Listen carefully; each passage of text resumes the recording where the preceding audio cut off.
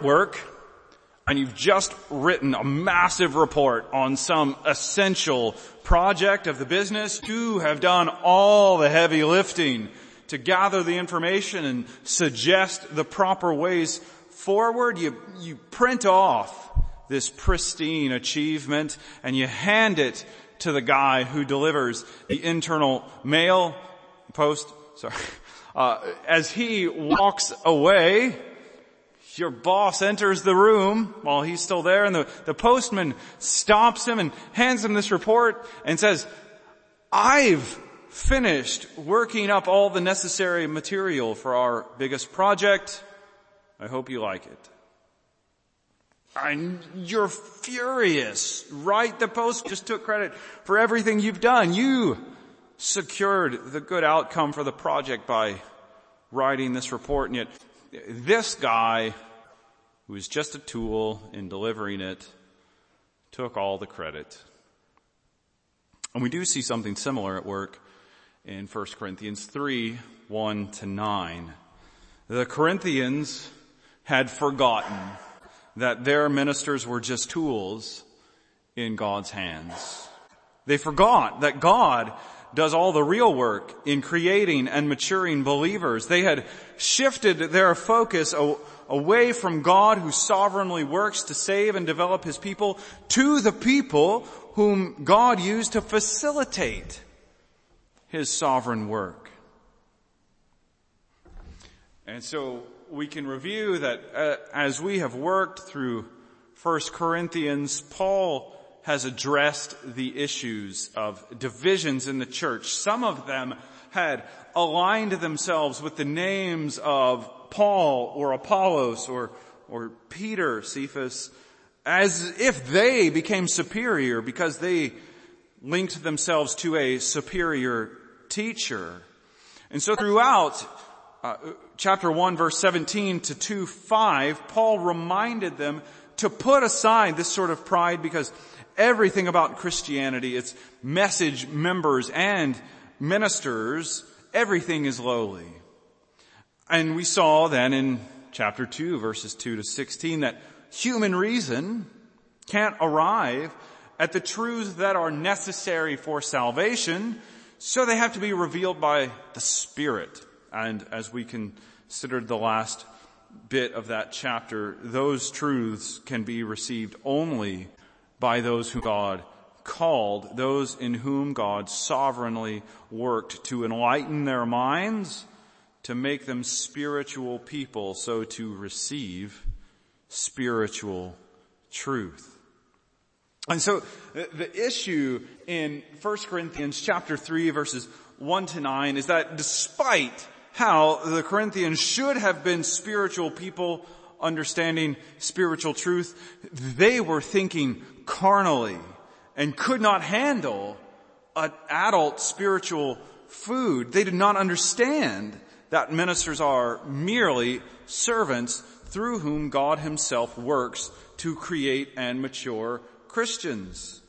There's no reason to celebrate one teacher over another, especially within the same congregation, because they are all just God's tools to distribute seed and water the plants, but God himself sovereignly causes the growth. So the main point, as we consider this text, is that God's sovereignty in the church's work teaches us to look to God as master and respect ministers for their given tasks.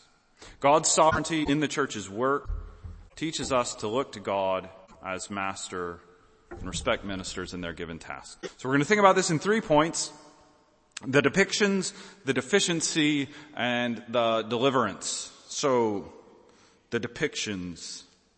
So the reason for reading this whole chapter, even as we focus on the first 9 verses, is because the whole chapter, it needs a little bit of introduction. It kind of comes together. So the whole chapter asserts that God is sovereign over his church. And so the Corinthians should not think themselves wise, as we get to that practical point in the last bit of it, should not think themselves wise because they had some specific teacher in the congregation. And throughout this chapter, Paul developed 4 images to depict God's rule over the church and the ministers' roles in the church. So to give you an overview of that, in verses 1 to 4, Paul used the image of adoption to show the level of care the Corinthians needed. In verses 5 to 9, he used agriculture to show the relationship between God and the ministers. In verses 10 to 15, he used architecture to relate his own role as an apostle to God and this church. Then in verses 16 and 17, he spoke to the church as the assembly that God built. Verses 18 to 23 then apply those principles he'd built throughout the previous verse. So the 4 images are adoption, agriculture, architecture, and assembly. And tonight we're going to consider adoption and agriculture.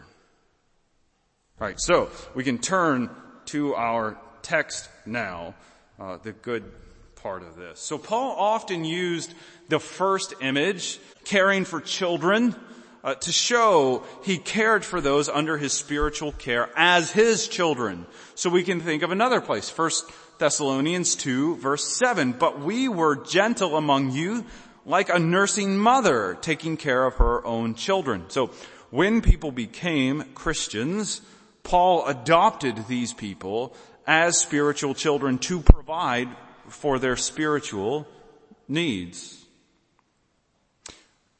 And we can think then about how parents should desire to see their kids mature and learn to care for themselves and handle sort of the bigger issues of life, right? We want to see them grow and become bigger and better and be able to go out on their own. And Paul had that concern for the members of his church, just like that. But these Corinthians weren't developing well. Their growth had stunted. He wanted to see them sitting at the grown-ups table eating solid food, but in fact they still had to have milk like infants. And the reason was that they were thinking like the world. And in this situation, Paul did know that they were Christians. We can see in verse 1, they were infants in Christ. They were in Christ, but their growth was so stunted that he actually could not speak to them as if they were believers, which is a bit shocking. Their thinking was so warped that they were not considering things even according to basic gospel premises that they had been taught. Instead of prioritizing the message that ministers brought, they were enamored with the prestige of certain leaders. So the adoption image displays the Corinthians' immaturity. And then we can consider verses 5 to 9. Paul changed here to talk about the church as God's garden. Importantly, Paul didn't arbitrarily select these images of a garden, of a building, and of a temple throughout verses 5 to 17. So I've pointed out before, my favorite New Testament scholar is Dr. Bittner, and we're thankful to have him with us. And he outlined in his really good book on 1 Corinthians that Jewish thought had long combined these ideas of the garden, of a building, and of a temple together for a long time. So Jeremiah 1:10, we read that chapter for this reason.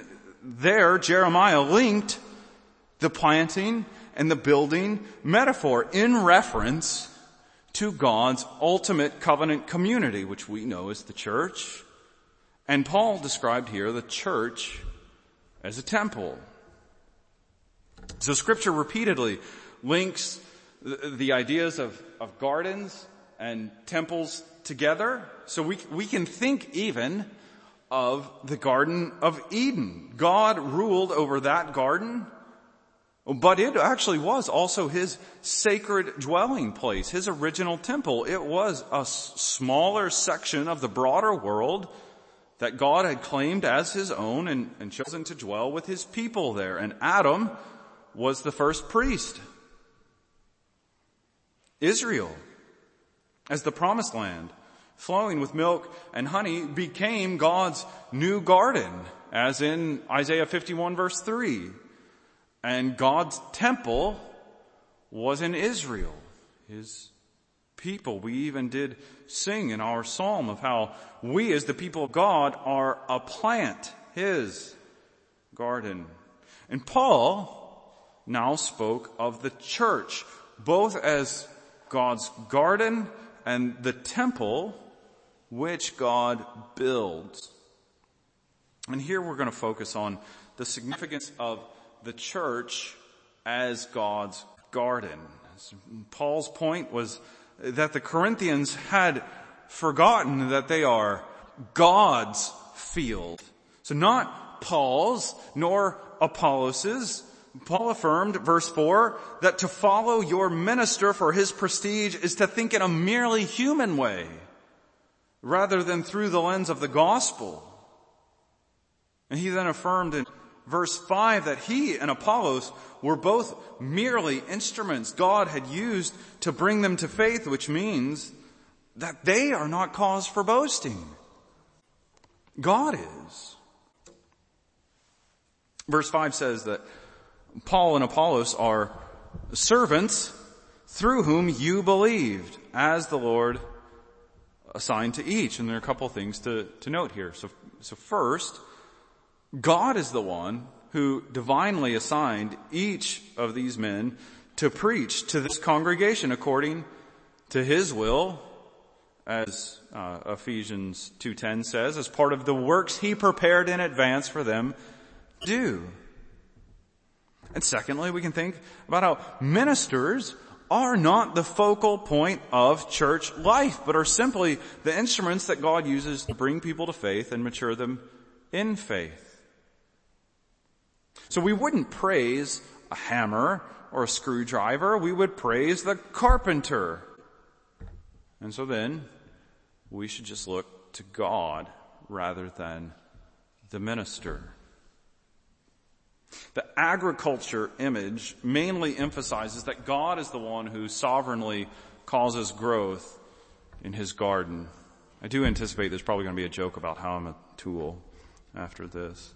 So the depictions, to sum this up, the depictions are the image of adoption in agriculture that Paul used to show the Corinthians that they needed maturity in seeing God as the focus of his church. And that brings us to our second point, the deficiency. So we looked first at the first two images in 1 Corinthians 3. And those images established that this congregation lacked spiritual development and had forgotten that God, rather than flashy ministers, is the church's focus. They were immature, which showed in their concern to saddle up with whom they thought was the most gifted leader. And so this point asks us whether we fall prey to the Corinthians' mistakes as well. So we've sort of examined the principles of this text and worked through it basically, and now we want to ask, how do we fit into this? And this passage certainly points us to our need for maturity. It's understandable that new Christians need lots of help walking through what it means to be a Christian, what we believe, and how to live faithfully. I mean, very few people understand the depths of the gospel as soon as they become Christians or years later. It takes time to grow in deepening our understanding of what the gospel is. But Christianity is not supposed to be shallow. Just because it takes time doesn't mean we're supposed to stay in the basics. We are supposed to grow in our ability to think in gospel categories, to understand the work of Christ in new and in deeper ways. And so, we could think of something like the need for health checkups for little babies. I mean, babies have to be taken to the doctor regularly to make sure that their vital signs are correct, that they are getting the proper nourishment, and that they are gaining weight, growing, like they should be. And if a baby does not grow like they should, that represents a real problem. It means something is really wrong, and we need to do something about it. And the point is that is actually the same with Christians. After our new birth, when God enlightens our minds to believe the gospel, we are supposed to start developing. We never leave the orbit of the gospel, just like babies, even as they become adults, never leave the concern to need proper food and growth and vitality. Even though we are always circling around the gospel, though, there's supposed to be ever increasing depth. So we should ask ourselves, how is our development? And there is indeed a twofold aspect to Paul's concern in verses 6 to 7. I planted, Apollos watered, but God gave the growth. So neither he who plants nor he who waters is anything, but only God who gives the growth. We can relate the tasks of planting and watering in some way. I don't want to make this passage sort of allegorical where everything is pinned down to specific things, but I think that it is pretty clear that we can sort of associate these planting and watering activities with evangelism and discipleship, laying the first foundations and continuing to grow Christians. And Paul said that he planted the seeds of the gospel, which took root as the Corinthians came to faith, but Apollos followed to nourish those seeds as they grew. So Paul assumed the need for Christians to experience further growth, and that growth in itself was good. We are meant to hit new levels of understanding in the gospel, which is still about Christ. We are not supposed to let ourselves become enamored with our leaders more than with the truth. And so the deficiency is when we quit growing because we become fascinated with distractions rather than with God himself. And that brings us to our third point, the deliverance. So, we saw, to sum up, we saw how how Paul used adoption and agriculture images to indict the Corinthians about their failure to grow. And we saw how it would not be difficult for us to fall into that same trap. And now we need to see that this passage's practical point is that we need to make sure we keep our focus on God. So verses 8 and 9, again, he who plants and he who waters are one, and each will receive his wages according to his labor. For we are God's fellow workers, you are God's field, God's building. So because of how Paul is discussing the function of the ministers as tools in God's service to bring people to faith, we might easily overlook the actual deep focus on God himself in these verses. Because ultimately, the description of Paul and Apollos' work points us to what God himself does. We reflected last week on the doctrine of effectual calling, which our catechism says is the work of God's Spirit, whereby convincing us of our sin and misery, enlightening our minds in the knowledge of Christ, renewing our wills, He does persuade and enable us to embrace Jesus Christ freely offered to us in the gospel.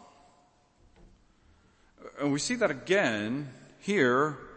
Paul's job was to plant gospel seeds, to explain fundamental premises of how to be saved. But Paul cannot make them believe. Only God can. Philippians 1:29, for it has been granted to you that for the sake of Christ you should believe. The best evangelists will get nowhere if God does not sovereignly convince people through the gospel to believe. God gives the growth to planting. But there's also the need for God's sovereignty in maturing believers. Apollos watered, but God still had to act to make his discipleship, Apollos' discipleship, effective to deepen Christian faith and obedience. So we could think here of Hebrews 6, verse 1 to 3. I'm going to omit sort of the details, but therefore, let us leave the elementary doctrine of Christ and go on to maturity, and this we will do if God permits. God gives growth to watering as well. And that, the fact that God is the one who brings seeds and watering to fruition should set before us a magnificent vision of our glorious God who works all things together for his glory and for the good of his people. God, who is intimately concerned with the affairs of his people. God without whom our lives and efforts are futile, empty, and worthless. That is who should be set before us at all times. Because without God, we are not even in his garden called the church. We're on the rubbish pile. Right? If we are found wanting on the last day, if we have broken God's law in any form or fashion, then we are fit for the burning pile. And God will make compost of us for eternity.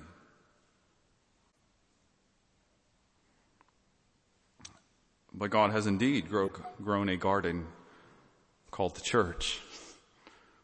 A place where rescue from this dire end is offered. The church is God's garden that he grows in the rich soil of the gospel.